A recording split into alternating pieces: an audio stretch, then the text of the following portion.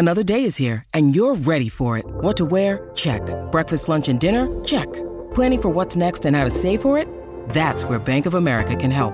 For your financial to-dos, Bank of America has experts ready to help get you closer to your goals. Get started at one of our local financial centers or 24/7 in our mobile banking app. Find a location near you at bankofamerica.com/talktous. What would you like the power to do? Mobile banking requires downloading the app and is only available for select devices. Message and data rates may apply. Bank of America N.A., member FDIC. When you need mealtime inspiration, it's worth shopping Kroger, where you'll find over 30,000 mouth-watering choices that excite your inner foodie. And no matter what tasty choice you make, you'll enjoy our everyday low prices, plus extra ways to save, like digital coupons worth over $600 each week. You can also save up to $1 off per gallon at the pump with fuel points. More savings and more inspiring flavors make shopping Kroger worth it every time. Kroger, fresh for everyone. Fuel restrictions apply. Step into the world of power, loyalty, and luck. I'm gonna make him an offer he can't refuse. With family, cannolis, and spins mean everything. Now, you wanna get mixed up in the family business. Introducing The Godfather at ChumbaCasino.com. Test your luck in the shadowy world of The Godfather slot. Someday, I will call upon you to do a service for me. Play The Godfather, now at ChumbaCasino.com. Welcome to the family. No purchase necessary. VGW Group. Void where prohibited by law. 18 plus. Terms and conditions apply. With Lucky Land Slots, you can get lucky just about anywhere. Dearly beloved, we are gathered here today to... Has anyone seen the bride and groom? Sorry, we're here. We were getting lucky in the limo and we lost track of time. No, Lucky Land Casino, with cash prizes that add up quicker than a guest registry. In that case, I pronounce you lucky. Play for free at LuckyLandSlots.com. Daily bonuses are waiting. No purchase necessary. Void where prohibited by law. 18 plus. Terms and conditions apply. See website for details.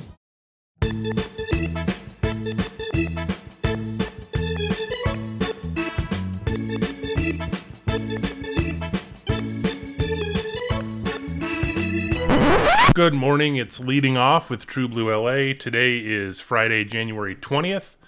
This is Eric Steven, your host, and today is a mailbag episode. I put out a feeler for Dodgers questions on Monday, and thank you to everyone who participated in the comments there at True Blue LA. Here are, I handpicked a handful of these. I thought they were some very good questions, and we'll just get right to them. First question is from Dovregubbin86. I apologize if I'm not pronouncing that correctly. It's one of those where you see a word and then you realize you've never said it out loud. His question, who will have more plate appearances as shortstop, Gavin Lux or Miguel Rojas? So last week, Jacob Birch and I tried to answer this on the Lineup podcast. We sort of started as trying to figure out who's going to play the most defensive innings. Imagine who's going to show up on the Baseball Reference page as the player at that position. But we basically did it for 5 positions because you had the sort of set ones, and then we went to several positions: shortstop, third, second, left, and center. But what started as an exercise to sort of pick the leader became us sort of talking through each position, and we realized that there's a lot of players who could play several positions.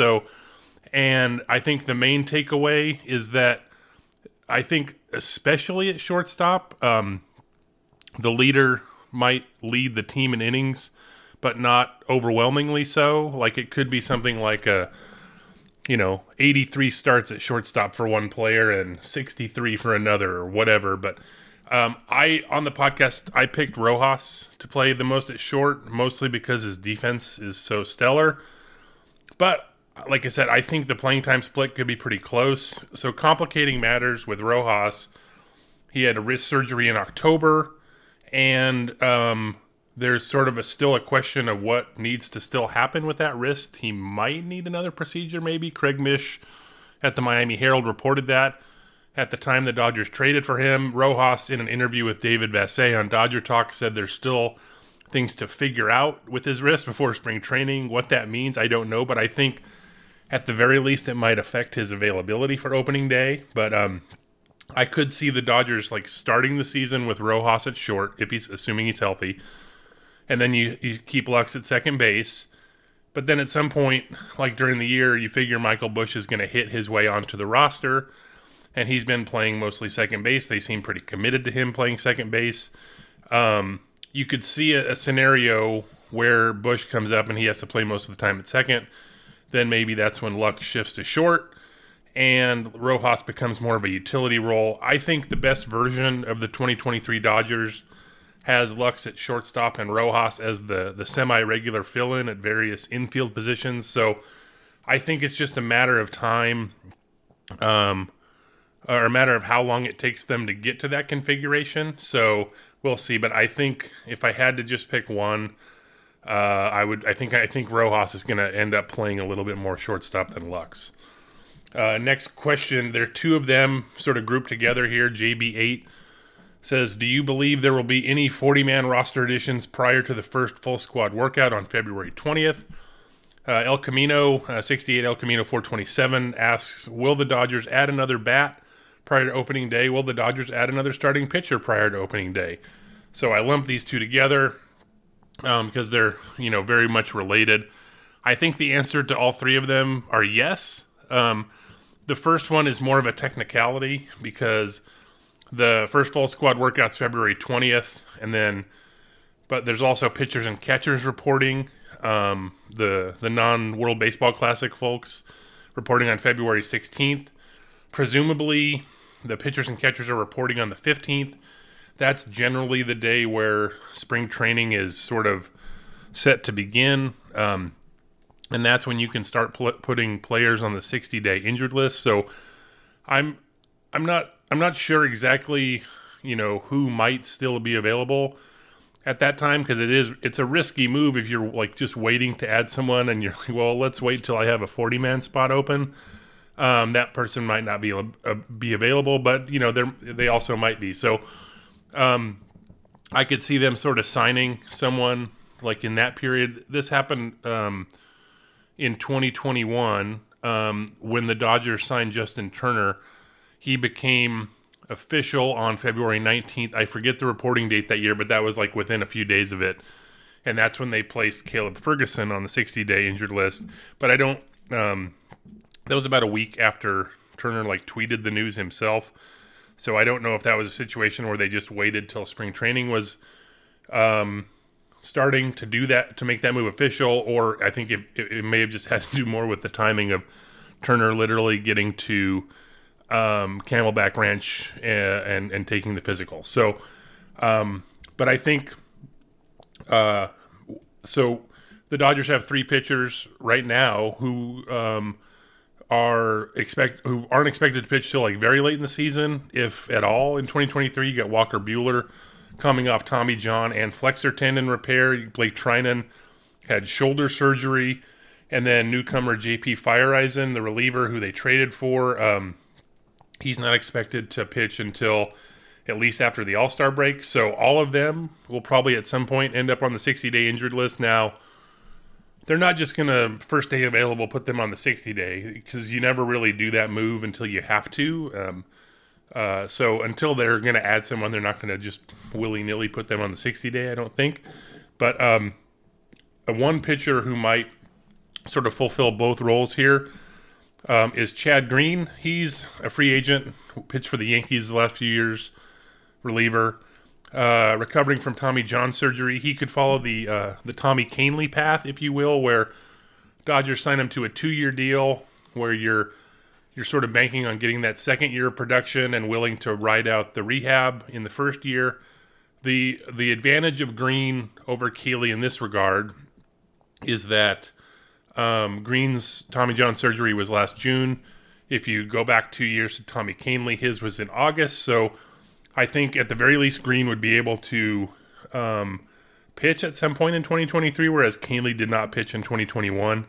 But also if you get Chad Green and then sign him to a 2-year deal, you could also place him on the 60-day injured list too, to create another roster spot. The Dodgers also did this last year. Last year was a little weird because of the lockout, so everything was sort of truncated. But On the same day, they did Jimmy Nelson. They signed him, and then they also signed Danny Duffy, and they also signed Freddie Freeman, all with the same roster spot because Nelson and Duffy went on the 60 day, and neither of them ended up pitching. So it doesn't always work out with those pitchers, but just saying that's a scenario. I will say, in terms of the bat or the starting pitcher, they might add. I do think the Dodgers will add a bat because the current sort of projected 13 active position players from the 40-man roster here. This is my estimation. Those 13 include James Outman and Yanni Hernandez. Now, that's not bad, but I think there's also they still need depth. I've written about this multiple times. I do think we'll get to this in a second, but Jason Hayward is a non-roster invitee. He could definitely make the team. But I would still argue they could use a little more depth. So, again, it doesn't have to be like an everyday starter. It could be like a Rojas level, someone with a very unique skill that he does very well, who could, be a backup or, maybe someone with options or whatever, but maybe not someone with options given if it's a free agent or something. But I do think they're going to add another bat because they need some depth. So in terms of pitching, now they have 5 starters currently occupying the 5 rotation spots. Julio Urias, Clayton Kershaw, Tony Gonsolin, Dustin May, Noah Syndergaard. You also have Ryan Pepio and Michael Grove on the 40-man. Off the 40-man, you have Bobby Miller and Gavin Stone, who are likely both going to pitch their way onto the roster at some point this season, but not right away. I still think they're going to get another starting pitcher. Like, that's usually how they operate. We've seen this, like, going back even, before this current front office, even back when Ned Colletti was GM, I think it was, 2013, where they go into the end of spring training, like, oh, how are they going to find room for all 8 of these starters?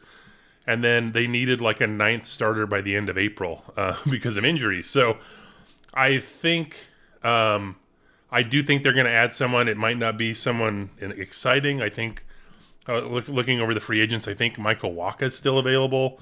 And, whether that extra pitcher they sign ends up leading the team in innings pitched like Tyler Anderson last season remains to be seen, but I do think they're going to end up still adding. So, and we still have about 4 weeks until spring training. So definitely still time to do that. And then there's also time to opening day too. So on to the next question.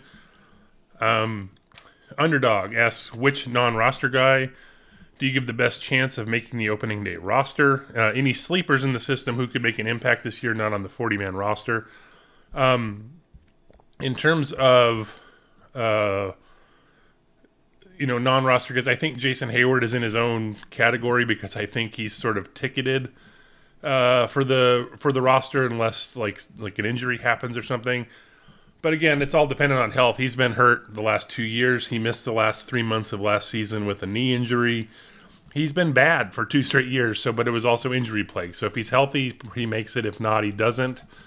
So I'm excluding him from this. The Dodgers, as of yet, have not announced any non-roster invitees except Jason Hayward. I was able to report when Adam Kolarek signed that he also has a non-roster invitee. I'm sure some of the others we've talked about, like Steven Duggar and Bradley Zimmer, I'm sure they're going to have non-roster invitations to camp. But there's a lot of guesswork here. I will say it would be a nice story if Jake Reed, who was designated for assignment 5 times in a 5-month span to end his calendar year of 2022. I'm assuming because he cleared waivers with the Dodgers and he's still in the organization, I'm assuming he gets a non-roster invitee, and it would be a fun story. I think if he ends up earning a spot in the opening day bullpen, I don't think it's necessarily likely, but that would be a moment of uncommon stability for him. In terms of the sleeper, so spoiler alert, on Monday I have an interview coming up with Alex Friedman, who is the broadcaster for AAA Oklahoma City Dodgers, has seen, a number of Dodgers come through in recent years. I interviewed him about Miguel Vargas, Michael Busch, and Bobby Miller, Gavin Stone, various others. It's a fun interview. That'll be up Monday. One of the names we talked about as well was someone who's not on the 40-man roster is Drew Avens. He's older.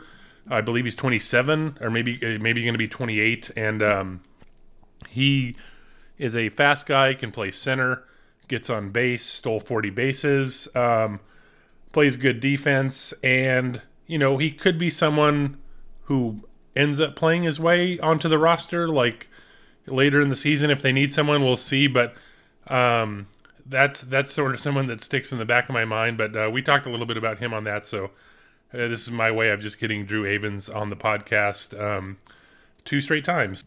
Step into the world of power, loyalty, and luck. I'm going to make him an offer he can't refuse. With family, cannolis, and spins mean everything. Now, you want to get mixed up in the family business. Introducing The Godfather at ChumbaCasino.com. Test your luck in the shadowy world of The Godfather slot. Someday, I will call upon you to do a service for me. Play The Godfather now at ChumbaCasino.com. Welcome to the family. No purchase necessary. VGW Group. Void where prohibited by law. 18+. Terms and conditions apply.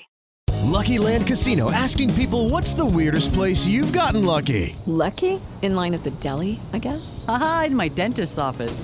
More than once, actually. Do I have to say? Yes, you do. In the car before my kids' PTA meeting. Really? Yes. Excuse me, what's the weirdest place you've gotten lucky? I never win and tell. Well, there you have it. You can get lucky anywhere, playing at LuckyLandSlots.com. Play for free right now. Are you feeling lucky? No purchase necessary. Void where prohibited by law. 18+. Terms and conditions apply. See website for details. Hollywood Joe asked what might be my favorite question of the group here.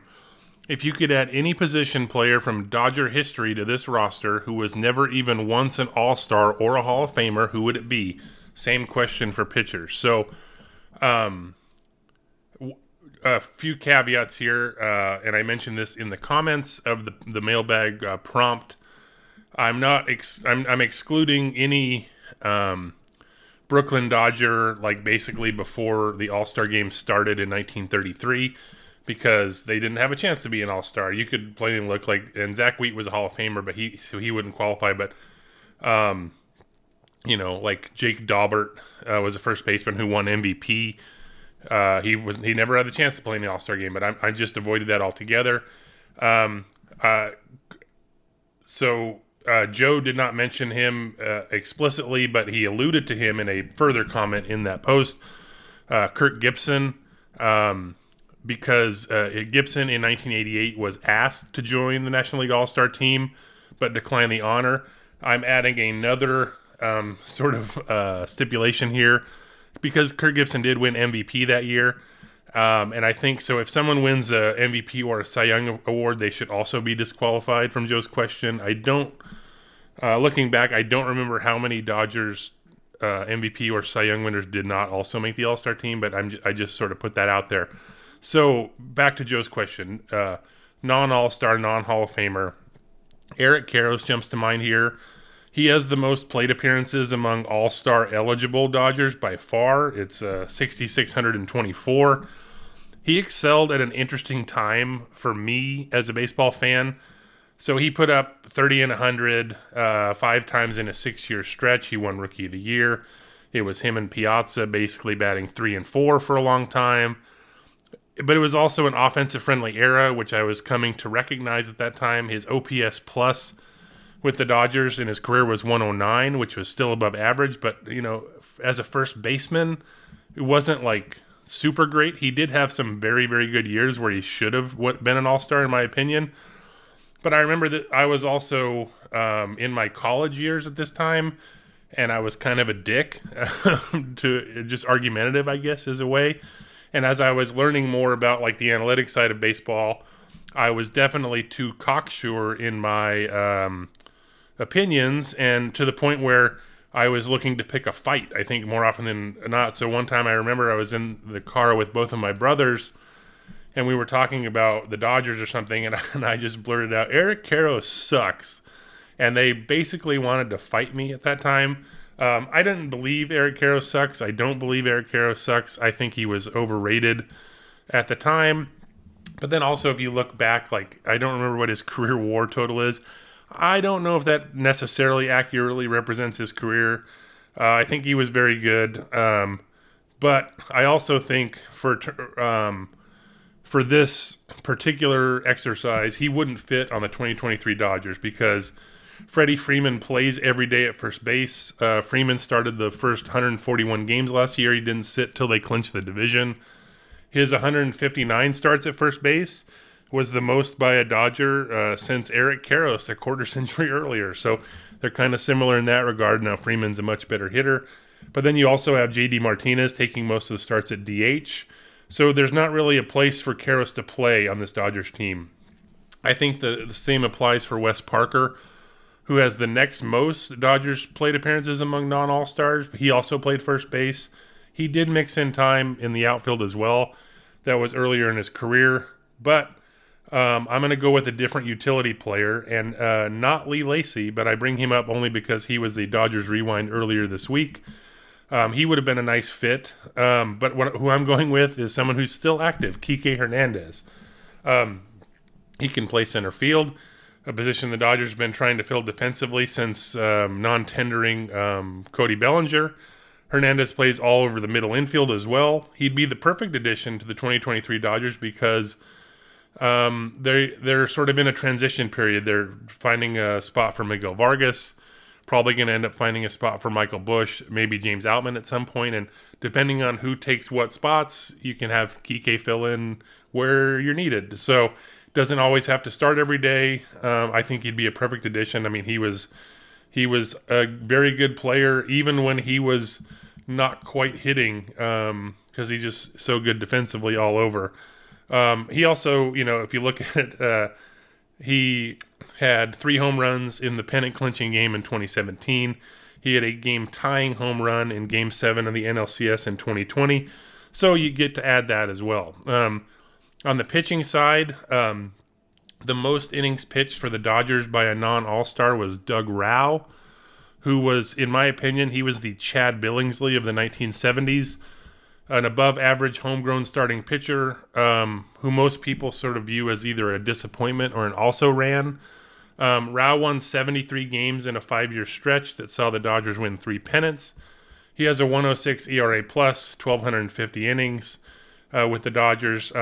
He had a 6.55 postseason ERA. Now we're talking about 11 innings in 6 games, but most famously, he was on the business end of an absolutely classic Tommy Lasorda rant on the mound during Game 4 of the 1977 World Series when he allowed 3 straight hits to left-handed batters. Rauch was a left-handed pitcher, and he was pleading to stay in the game, and Tommy Lasorda was having none of it. I will link to this in the show notes. Very funny video.